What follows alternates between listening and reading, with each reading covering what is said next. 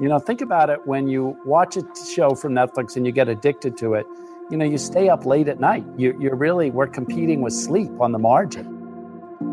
Das ist die Stimme von Reed Hastings. Er ist der Erfinder von Netflix und hat eine schlagfertige Antwort parat, wenn es darum geht, was die größte Konkurrenz ist.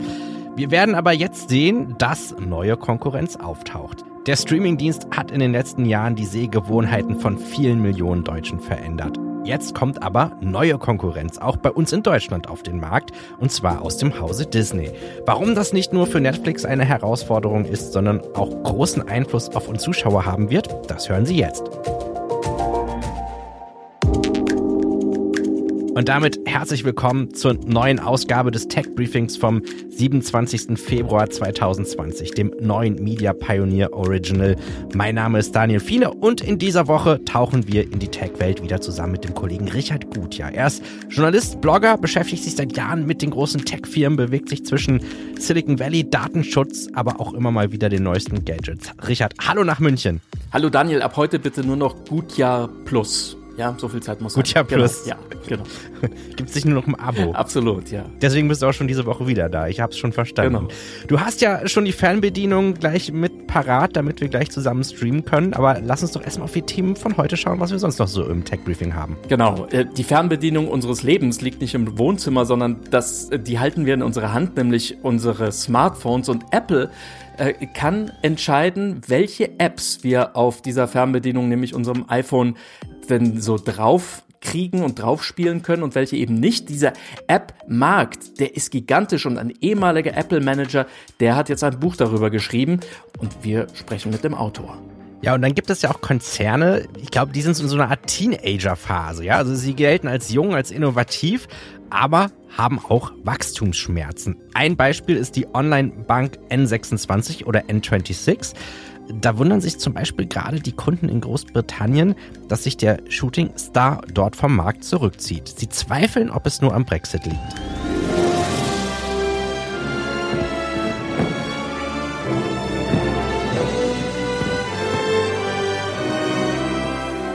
Für Streaming-Fans war es die Nachricht der Woche: Das Datum für den Start von Disney Plus in Deutschland steht fest.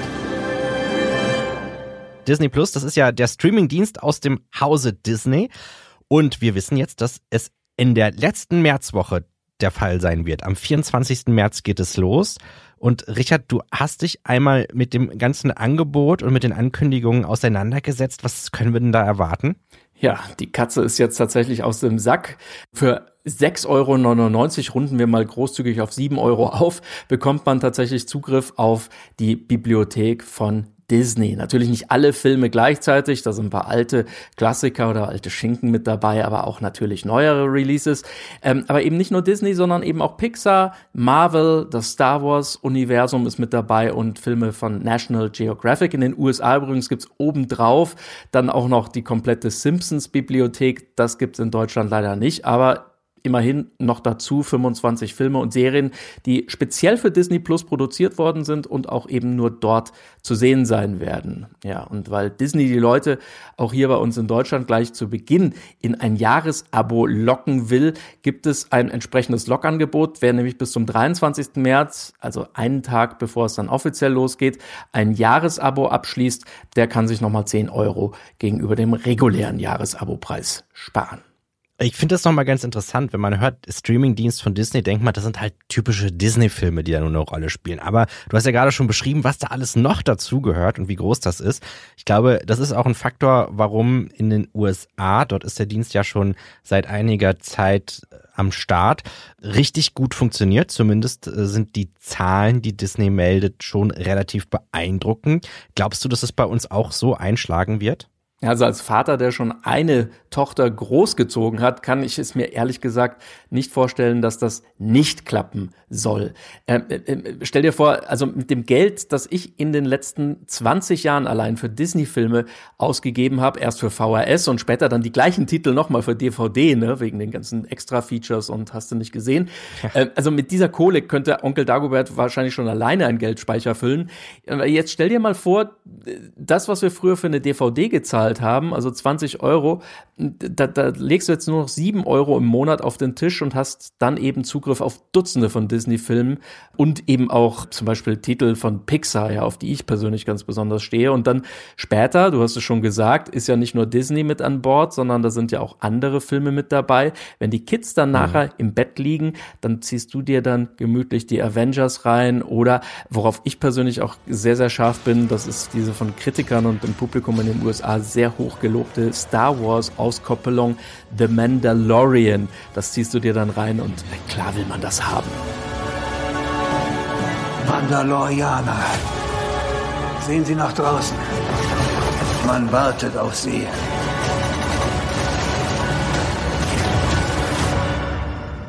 Also ich kann mir keinen Haushalt, schon gar nicht einen mit Kindern vorstellen, der so etwas nicht haben will. Der Medienanalyst Gold Media, der hat ermittelt, dass jeder dritte Video-on-Demand-Nutzer in Deutschland Disney Plus gleich zum Start abonnieren will, also blind sozusagen. Und der Start in den USA gibt den Analysten da sicherlich recht. Bob Iger, der CEO von Disney, der ja gerade eben seinen Rücktritt bekannt gegeben hat und damit den Staffelstab weitergibt an Bob Chapek. Iger hat vor ein paar Tagen gigantische Geschäftszahlen präsentiert. A record year, a year for the ages, over $11 billion in box office for Disney Studios alone. And of course the launch of Disney Plus, where we announced today we had 26.5 million by the end of the quarter. And that's just a tremendous start for, a product and a strategy that's extremely important to the company today and in the future. Experten hatten mit 20 Millionen Abonnenten für das erste Geschäftsquartal mit Disney Plus gerechnet. Inzwischen sind es, sage und schreibe, 28,6 Millionen zahlende Abonnenten. Für mich keine Frage, Disney hat alles richtig gemacht und mausert sich zu einem digitalen Giga-Imperium. Hast du gemerkt, ne? Mausern, das Wortspiel. Ja, das ist super. Beeindruckend. Danke. Disney, muss man aber auch sagen, kommt ja recht spät zur Party. Auf dem TV-Streaming-Markt, da sind ja viele große Namen. Netflix natürlich, haben wir schon erwähnt, aber auch Amazon ist seit Jahren erfolgreich dabei, steckt viele Milliarden Dollar in eigene Filme, Serien. Apple ist vor kurzem gestartet mit Apple Plus. Wenn wir uns das jetzt mal genau anschauen, wie würdest du die Gewinner und Verlierer einsortieren? Ja, also die Gewinner sind zunächst erstmal die Zuschauer. Denn dieser Wettbewerb zwischen diesen Giganten, der zwingt diese Multimilliarden-Dollar-Konzerne natürlich erstmal kräftig in Qualität zu investieren, ohne diese Kosten sofort auf die Kunden abzuwälzen. Du sagst sofort, wieso? Naja, im TV- und im Kinomarkt der Zukunft, da gelten nicht länger die Gesetze von Hollywood, sondern eher die von der Plattformökonomie des Silicon Valleys. Also keiner kommt heute noch an Google oder Facebook vorbei. Und wie haben die das gemacht? Na, die haben erstmal skaliert. Wachstum um jeden Preis. So lautet in dieser Phase, in der wir jetzt beim Streaming War sind, auch die Devise der Platzhirsche. Und am Ende, ja, also ganz am Ende werden vielleicht noch 2 oder 3 Anbieter überleben und die werden dann anfangen, nach und nach ihre Preise sachte zu erhöhen und vielleicht freuen die sich dann und singen dann gemeinsam The winner takes it all, the loser standing small, beside the victory. That's her destiny. Hier kannst du eigentlich schon runterblenden. Ne? The winner takes it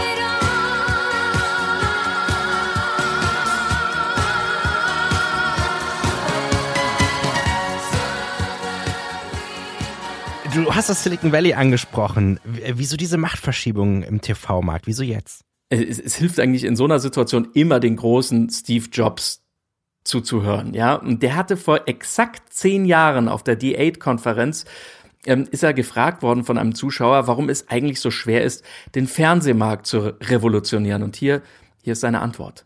What product do we want the most? A better TV or a better phone?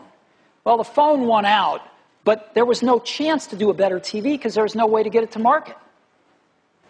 What do we want more, a tablet or a better TV? Well, probably a tablet, but it doesn't matter because if we wanted a better TV, there's no way to get it to market. The TV is going to lose until there is a viable go-to-market strategy. Steve Jobs hatte schon zu Lebzeiten den Traum, den TV-Markt zu revolutionieren.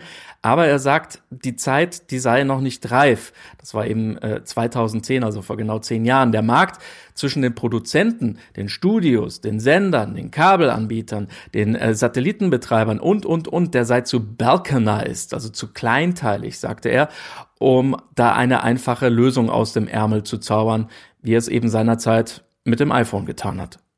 Das klingt ein bisschen so, dass jetzt die Zeit gekommen sein könnte. Oder wie erklärst du dir, dass Apple jetzt plötzlich auch im Streaming-War mitmischt, ja, und auch eigene Serienfilme für Apple TV Plus produziert? Was da mit Apple und mit Disney gerade passiert, Daniel, das ist ein echter Krimi. Eigentlich ein Thriller. Denn Steve Jobs, der hatte mehr oder weniger Disney vor einiger Zeit gerettet. Und zwar war das Problem folgendes. Der Mickey-Maus-Konzern hatte in den späten 80er, Anfang der 90er Jahre ein echtes Problem. Die haben nämlich einen Flop nach dem anderen produziert. Disney hatte nämlich den Trend der computeranimierten Filme verschlafen und konnte diesen Rückstand nur noch dadurch aufholen, indem sie Pixar gekauft haben. Und Pixar war nun mal eben kein klassisches Hollywood-Studio, saß auch nicht in Los Angeles etwa, sondern saß eben im Silicon Valley. Und wem gehörte Pixar? Trommelwirbel. Apple-Gründer Steve Jobs. Katsching! Richtig. Steve Jobs, der hat Pixar übrigens mit seinem Privatvermögen aufgebaut und dann später auch vor der Insolvenz bewahrt. Der erste abendfüllende computeranimierte Spielfilm Toy Story, der konnte nur deshalb fertiggestellt werden, weil Steve Jobs seine Mitarbeiter persönlich aus seinem persönlichen privaten Scheckbuch Monat für Monat bezahlt hatte. Apple ist plötzlich in den Filmmarkt eingestiegen, hat eigene Filme, Serien, sogar Trickfilme hergestellt und Disney war nicht länger abhängig von den Tech-Firmen, sondern wollte sozusagen seine Filme und seine Produkte selber an den Mann und an die Frau bringen, also ohne einen Zwischenhändler wie Apple oder wie Netflix dazwischen direkt zum Publikum. Und dieser Kampf jetzt, also dass jeder gegen jeden kämpft, der hat jetzt quasi richtig begonnen. Ein Kampf wohlgemerkt zwischen Apple und Disney um den 3. Platz. Ja, genau, weil es gibt ja noch ganz andere Titanen, die da bei diesem Spiel mitmischen. Amazon zum Beispiel. Die liegen ja in Deutschland rein zahlenmäßig weit vor Netflix. Klar, also der Trick mit dem Amazon Prime-Abo kennen wir alle, ne? Du sparst dir die Portogebühren dadurch und bekommst halt noch sozusagen obendrauf halt das Streaming-Paket von Amazon Prime. Das war ein kluger Schachzug von Amazon und hat denen geholfen, also quasi aus dem Start binnen weniger Jahre zu Netflix aufschließen zu können. Ach, übrigens, kleine Partyfrage an dich, Daniel. Was ist älter? Netflix oder sagen wir mal Facebook? Netflix, weil ich erinnere mich, glaube ich, dass die früher einen DVD-Verleih hatten. Richtig. Und nächste Frage, was ist älter? Netflix oder Google? Sage ich jetzt einfach mal Google. Nee, es ist immer noch Netflix. Gegründet worden tatsächlich 1997. Und also das war ein Jahr vor Google sogar noch. Also so alt sind die schon, haben aber den Umstieg sozusagen von der guten alten DVD in den Streaming-Markt eben als erster und auch als bester gelöst und alle anderen laufen jetzt Netflix tatsächlich hinterher. Und das kann man in Zahlen auch festlegen oder festhalten. Weltweit hat Netflix 167 Millionen Abonnenten. Amazon hat gerade die 150 Millionen Marke geknackt. Übrigens auch wieder durch einen Trick. Und zwar haben die sich die Sportrechte in UK, in England gerade gesichert und zeigen dort jetzt also die Premier League. Und das hat Amazon Prime in UK wirklich innerhalb von nur 3 Monaten ein Wachstum von sage und schreibe 35% mehr Abonnenten gebracht. Okay, also Sport zieht immer. Natürlich sehen wir das auch hier bei uns in Deutschland. Da liegt ja der Sport-Streaming-Sender DAZN sogar noch vor Sky Go. Wie haben die das geschafft? Ja, ganz einfach durch krassen Content. Ja, Bundesliga, Champions League, NFL, NBA und. Das lief hier quasi tatsächlich so, wie wir das vorher bei Netflix oder bei Disney auch schon besprochen haben. Ein Tech-Unternehmen, DAZN, eines der wenigen Unicorns aus Großbritannien übrigens. Das gehört oder ist aus der Beteiligungsgesellschaft Access Industries herausgeboren worden. Das ist ein Konglomerat, das unter anderem auch an so Streamingdiensten wie Deezer oder Spotify beteiligt ist. Ja, und die haben mal so richtig Geld auf den Tisch gelegt, haben da ordentlich Geld reingepumpt in das Unternehmen, um an die Streaming-Rechte für die einzelnen Länder zu kommen. Und wie wir eben schon gelernt haben, im Plattformstreit gilt wie im Sport, Daniel, The winner takes. Winner takes it all. The loser has to fall. It's simple and it's plain. Why should I complain?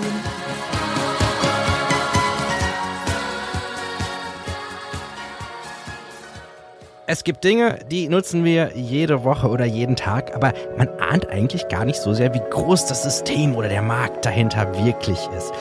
Dazu gehört auch das Thema, das wir uns jetzt anschauen, und zwar den App-Markt auf dem iPhone. Und das muss ich wirklich sagen, gäbe es keine Apps auf dem Smartphone, würden die Geräte uns nicht als Schweizer Taschenmesser dienen. Ja, dabei gab es beim allerersten iPhone, wie du dich erinnerst, noch überhaupt gar keine Apps, also keine Apps von fremden Anbietern zumindest. Und die konnte man sich dann erst mit dem zweiten iPhone auf sein Telefon laden, mit dem dann später dazukommenden App Store.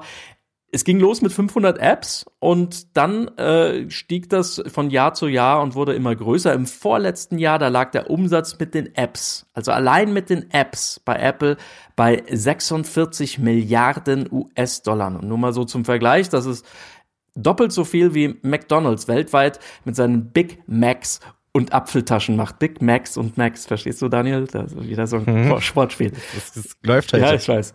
Das Interessante ist ja, Apple bekommt 30% Provision von all diesen Einnahmen und da fallen viele an, weil es gibt 1,4 Milliarden Geräte, die aktiv sind und 500 Millionen wöchentliche Besucher im App Store. Da kommt also einiges zusammen, wie wir aus einem Buch erfahren, das jetzt ganz frisch erschienen ist. Genau, und das heißt App Store Confidential, ein persönlicher Blick hinter die Kulissen von Apples wichtigstem Business.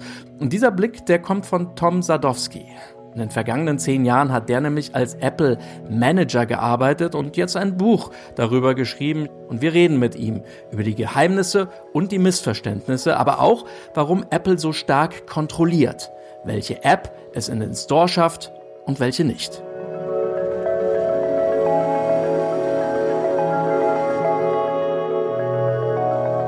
Herzlich willkommen, Tom Sadowski. Herzlich willkommen, Daniel. Vielen Dank für die Einladung. Bevor wir über den App Store sprechen und auch über Ihr Buch, sollten wir doch mal über eine kleine Überraschung oder vielleicht auch nicht Überraschung reden, die kurz vor der Veröffentlichung dann ins Haus geflattert ist, nämlich, dass Apple eine Unterlassungserklärung oder sogar mehrere verschickt hat. Hat Sie das überrascht? Ja, das hat uns total überrascht. Die Veröffentlichung des Buches, die steht ja schon seit Dezember fest. Und wir hatten ja eine kleine Delegation von Anwälten im Januar zu Besuch, denen wir halt Einsicht gewährt haben, um sicherzustellen, dass das Ganze ja keinerlei juristischen Konsequenzen hat. Von daher waren wir doch sehr, sehr überrascht, insbesondere über die Vehemenz seitens Apple. Ja. Wenn wir uns jetzt mal ein bisschen mit dem App Store beziehungsweise mit dem App-Markt beschäftigen, dann sieht ja tatsächlich der App Store erstmal sehr übersichtlich und sehr simpel aus. Aber was dahinter steckt, das ist sehr komplex und auch unglaublich groß. Wie groß ist der App-Markt wirklich und wird er vielleicht ein bisschen unterschätzt? Laut App Annie, das ist ja ein Analysedienst fürs Mobile-Geschäft, die haben jetzt gerade Zahlen reportet, dass in 2019 die Konsumentenausgaben across Plattforms, also über die beiden großen Plattformen, über 120 Milliarden US-Dollar waren. Das wäre dann also eine Größenordnung eines Top 50 Fortune-Unternehmens, das vielleicht mal so zur Größe, und nach wie vor zweistellige Wachstumsraten. Das App-Geschäft boomt, ist riesig, und ich denke, es wird unterschätzt, weil es wahrscheinlich nicht so greifbar ist, wie beispielsweise das Hardware-Business. Ein Smartphone hat jeder in der Tasche und ist ständig damit beschäftigt. Die App-Ökonomie als solche ist ja quasi eine virtuelle Ökonomie, die aus sehr vielen verschiedenen Playern besteht. Und das Ganze ist einfach, glaube ich mal, für den normalen Nutzer da draußen nicht so greifbar und wird demzufolge ein bisschen unterschätzt. Apple kontrolliert ja sehr genau die Apps, die dort freigeschaltet werden und zur Verfügung stehen, die ich entweder kostenlos oder auch gegen Bezahlung laden kann. Und Apple hat da auch eigene Hausregeln aufgestellt. Wie transparent ist dieses Verfahren für Kunden, Entwickler und Geschäftspartner wirklich? Es gibt ja sogenannte App Review Guidelines. Die sind öffentlich und damit natürlich auch sehr transparent. kann sich jeder im Web anschauen. Und ich halte das auch für sehr, sehr wichtig und sehr gut, dass es sowas gibt, weil es am Ende des Tages sowohl den Kunden als auch die Entwickler schützt. Beispielsweise, indem es gewisse Vorgaben gibt, um Datenschutzrichtlinien zu gewährleisten, Privatsphäre-Einstellungen geschützt werden. Es gibt eine Vorgabe beispielsweise für Kinder-Apps, dass wenn jetzt eine App auf eine externe Seite linkt oder irgendwelche Bezahlangebote anbietet, da ein sogenanntes Parental Gating vorgeschaltet werden muss. Das sind jetzt nur mal 2 Beispiele. Das halte ich für sehr, sehr wichtig und sehr, sehr gut.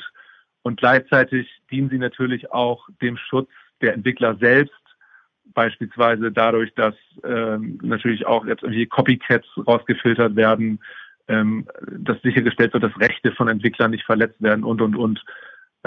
Also ich glaube, das ist sehr wichtig und sehr gut, dass es sowas gibt und die App Review Guidelines, wie gesagt, sind öffentlich und damit auch sehr transparent. Was sind denn so die häufigsten Missverständnisse über den App Store beziehungsweise die Mechanismen drumherum, die Ihnen immer wieder begegnet sind oder auch immer noch begegnen? Ein häufiges Missverständnis, was mir jetzt spontan einfällt, ist, dass viele Nutzer immer noch denken, dass die Platzierungen oder Banner, die sie im Store sehen, bezahlte Werbung sind. Das ist nicht der Fall.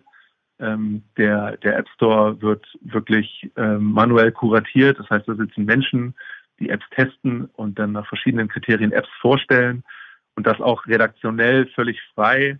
Da kann man also keine Flächen in irgendeiner Form kaufen.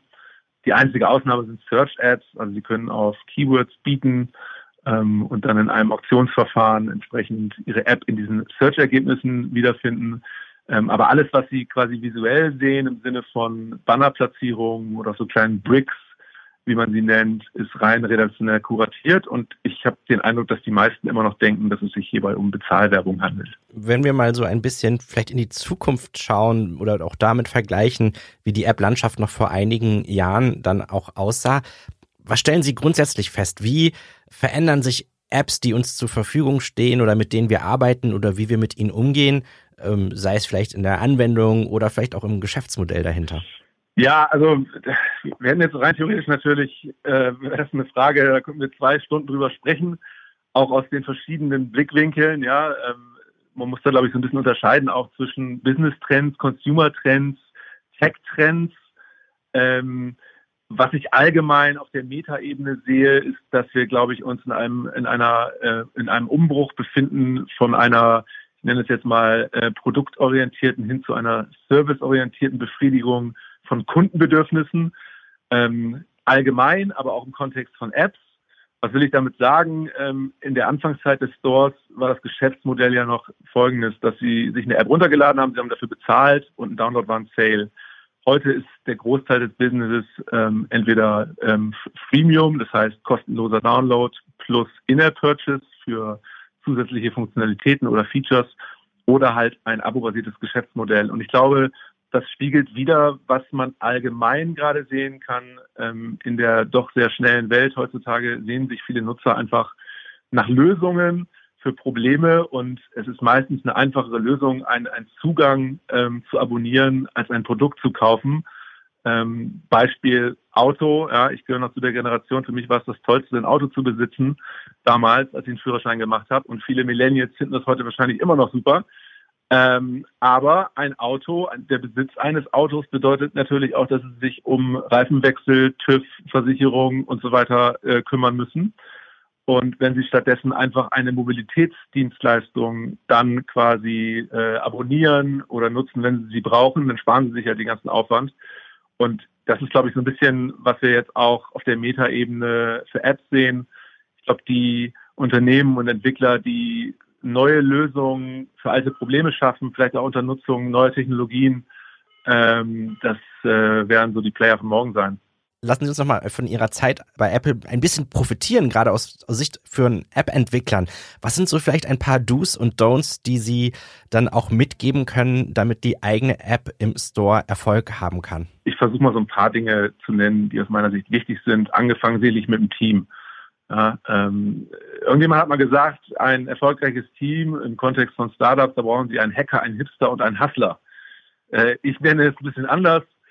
Sie brauchen einen Kundenversteher, Sie brauchen natürlich einen Programmierer und Sie brauchen einen Verkäufer. Sie brauchen also ein Team, was in der Lage ist, Kundenbedürfnisse zu verstehen und auf Basis dessen die App ständig weiterzuentwickeln, daraus zu lernen, ständig weiterzuentwickeln, auch bereit sein, neue Wege zu gehen oder vielleicht auch den Stecker zu ziehen, wenn Sie merken, dass das ursprüngliche Modell so nicht funktioniert hat. Sie brauchen jemanden, der das ideal nach außen verkauft. Das Business ist extrem umkämpft. Es gibt fast 2 Millionen Apps im Store. Da ist es schon wichtig, zur richtigen Zeit mit den richtigen Menschen auch zu sprechen, um sich Gehör zu verschaffen. Und natürlich brauchen Sie richtig guten Programmierer. Ohne den geht gar nichts, der idealerweise schon ein paar erfolgreiche Apps programmiert hat, sich in Swift gut auskennt. Das ist mal so die Basis.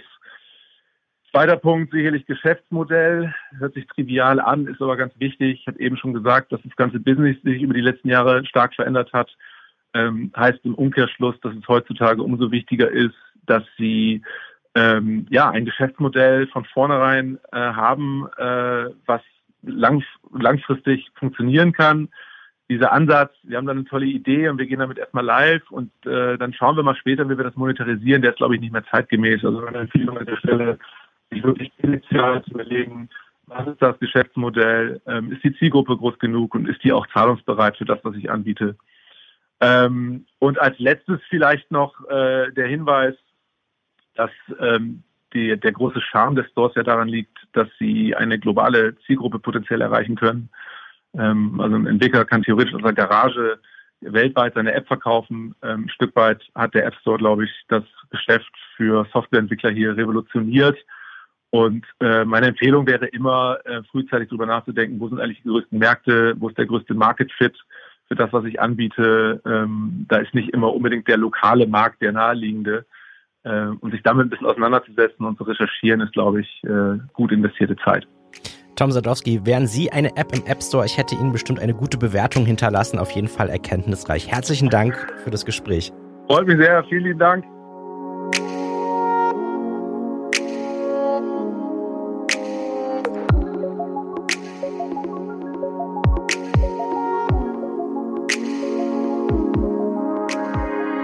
Ein deutsches Startup, um das wir in den letzten Wochen tatsächlich immer wieder neue Schlagzeilen zu lesen bekommen haben und um das man gar nicht herumkam, das ist N26 oder auch N26, wie der kleine Anleger sagt. Die Online-Bank hat den Umsatz von 2017 auf 2018 mal eben vervierfacht und zwar auf 43,6 Millionen Euro. Aber wie das immer so ist, wo Licht ist, ist auch Schatten. Neben dieser Meldung kam auch raus, dass sich N26 wegen des Brexits aus Großbritannien zurückziehen wird und einige Kunden fühlen sich da richtig betrogen. Ich glaube, wir können eins wirklich sicher sagen, Unternehmen wie N26 wachsen unglaublich schnell, aber diese Unternehmen, die haben auch Wachstumsschmerzen. Wie die aussehen, das erklärt uns jetzt Britta Weddeling. Sie ist Chefredakteurin der Bits & Pretzels Konferenz. Hallo Britta. Hi Daniel. Ja, lass uns gleich ins Thema mal tief eintauchen. Wir wollen uns über die Wachstumsschmerzen von großen Tech-Konzernen damit beschäftigen, am Beispiel von N26. Vor welchen Herausforderungen steht das Fintech-Unternehmen, was ja für eigentlich sehr viele positive Schlagzeilen in der Vergangenheit gesorgt hat? Genau, das würde ich tatsächlich auch sagen. Also zunächst mal muss man sagen, dass N26 natürlich eine große Erfolgsgeschichte ist, hier in Deutschland oder auch über Deutschland hinaus. Hat die Firma es ja geschafft, 5 Millionen Kunden an sich zu binden, eine Zahl, die sie zuletzt announced haben, und wirklich weltweit zu expandieren. Ich war unlängst in New York und da hängt die Werbung von N26 direkt am Union Square. Also es ist eine große Erfolgsgeschichte.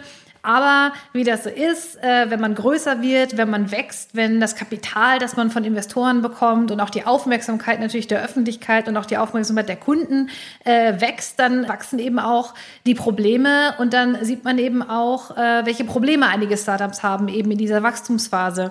Und bei N26 ist es zum Beispiel so, dass es seit kurzer Zeit oder seit längerer Zeit eigentlich Kundenbeschwerden gibt darüber, dass der Service schlecht ist. Es gibt die große Debatte darum aktuell, warum N26 aus Großbritannien gegangen ist. Da vermuten einige, der Brexit hat damit nicht so viel zu tun und denken, dass es da eher um Gründe geht wie Wachstumsprobleme, die harte Konkurrenz, die N26 eben entgegenschlägt.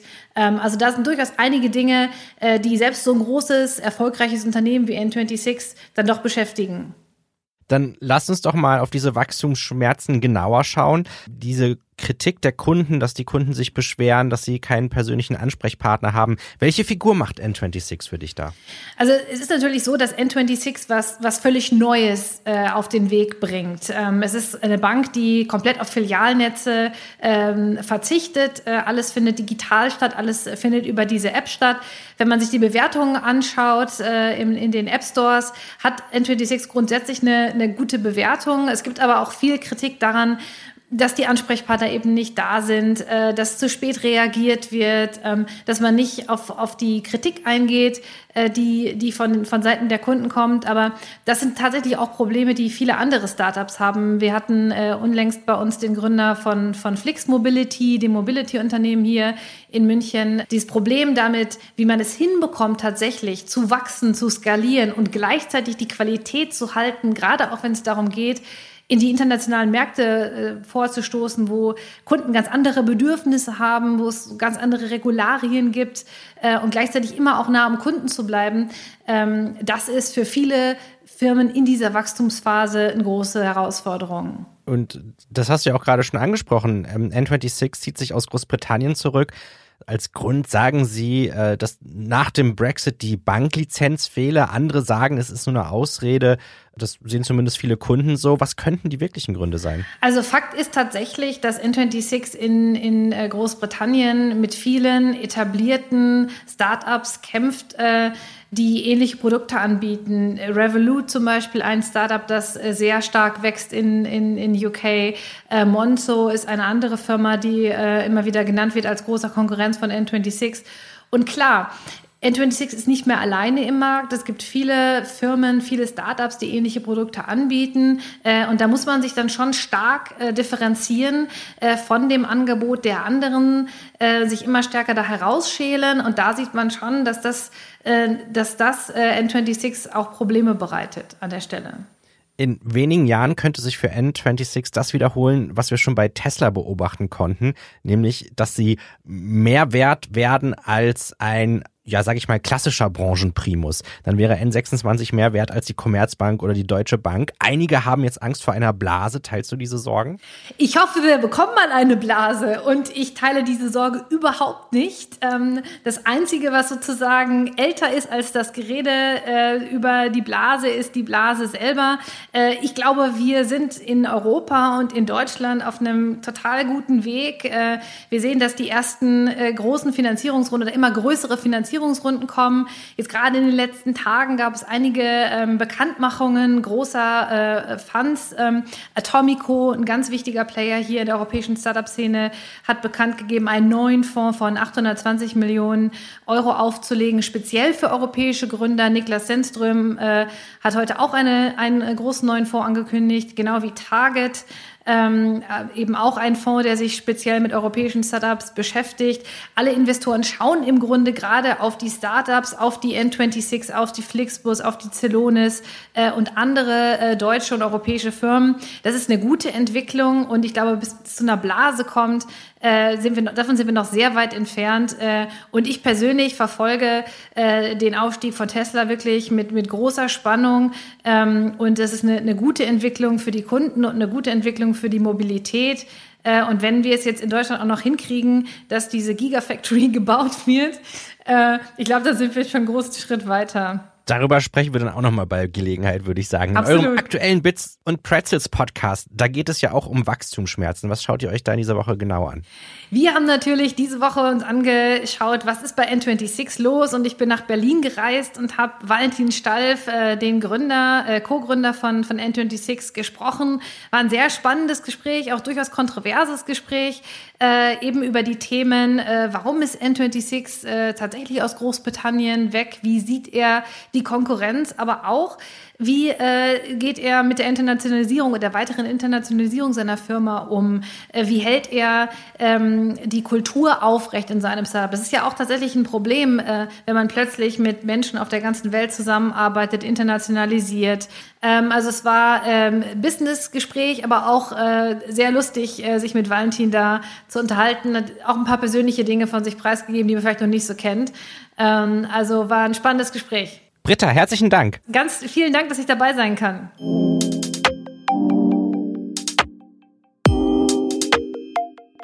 Was waren die Tops und Flops der Woche? Wir haben ja immer unseren kleinen Fragebogen. Letztes Mal habe ich den ausfüllen können. Richard, diese Woche bist du an der Reihe.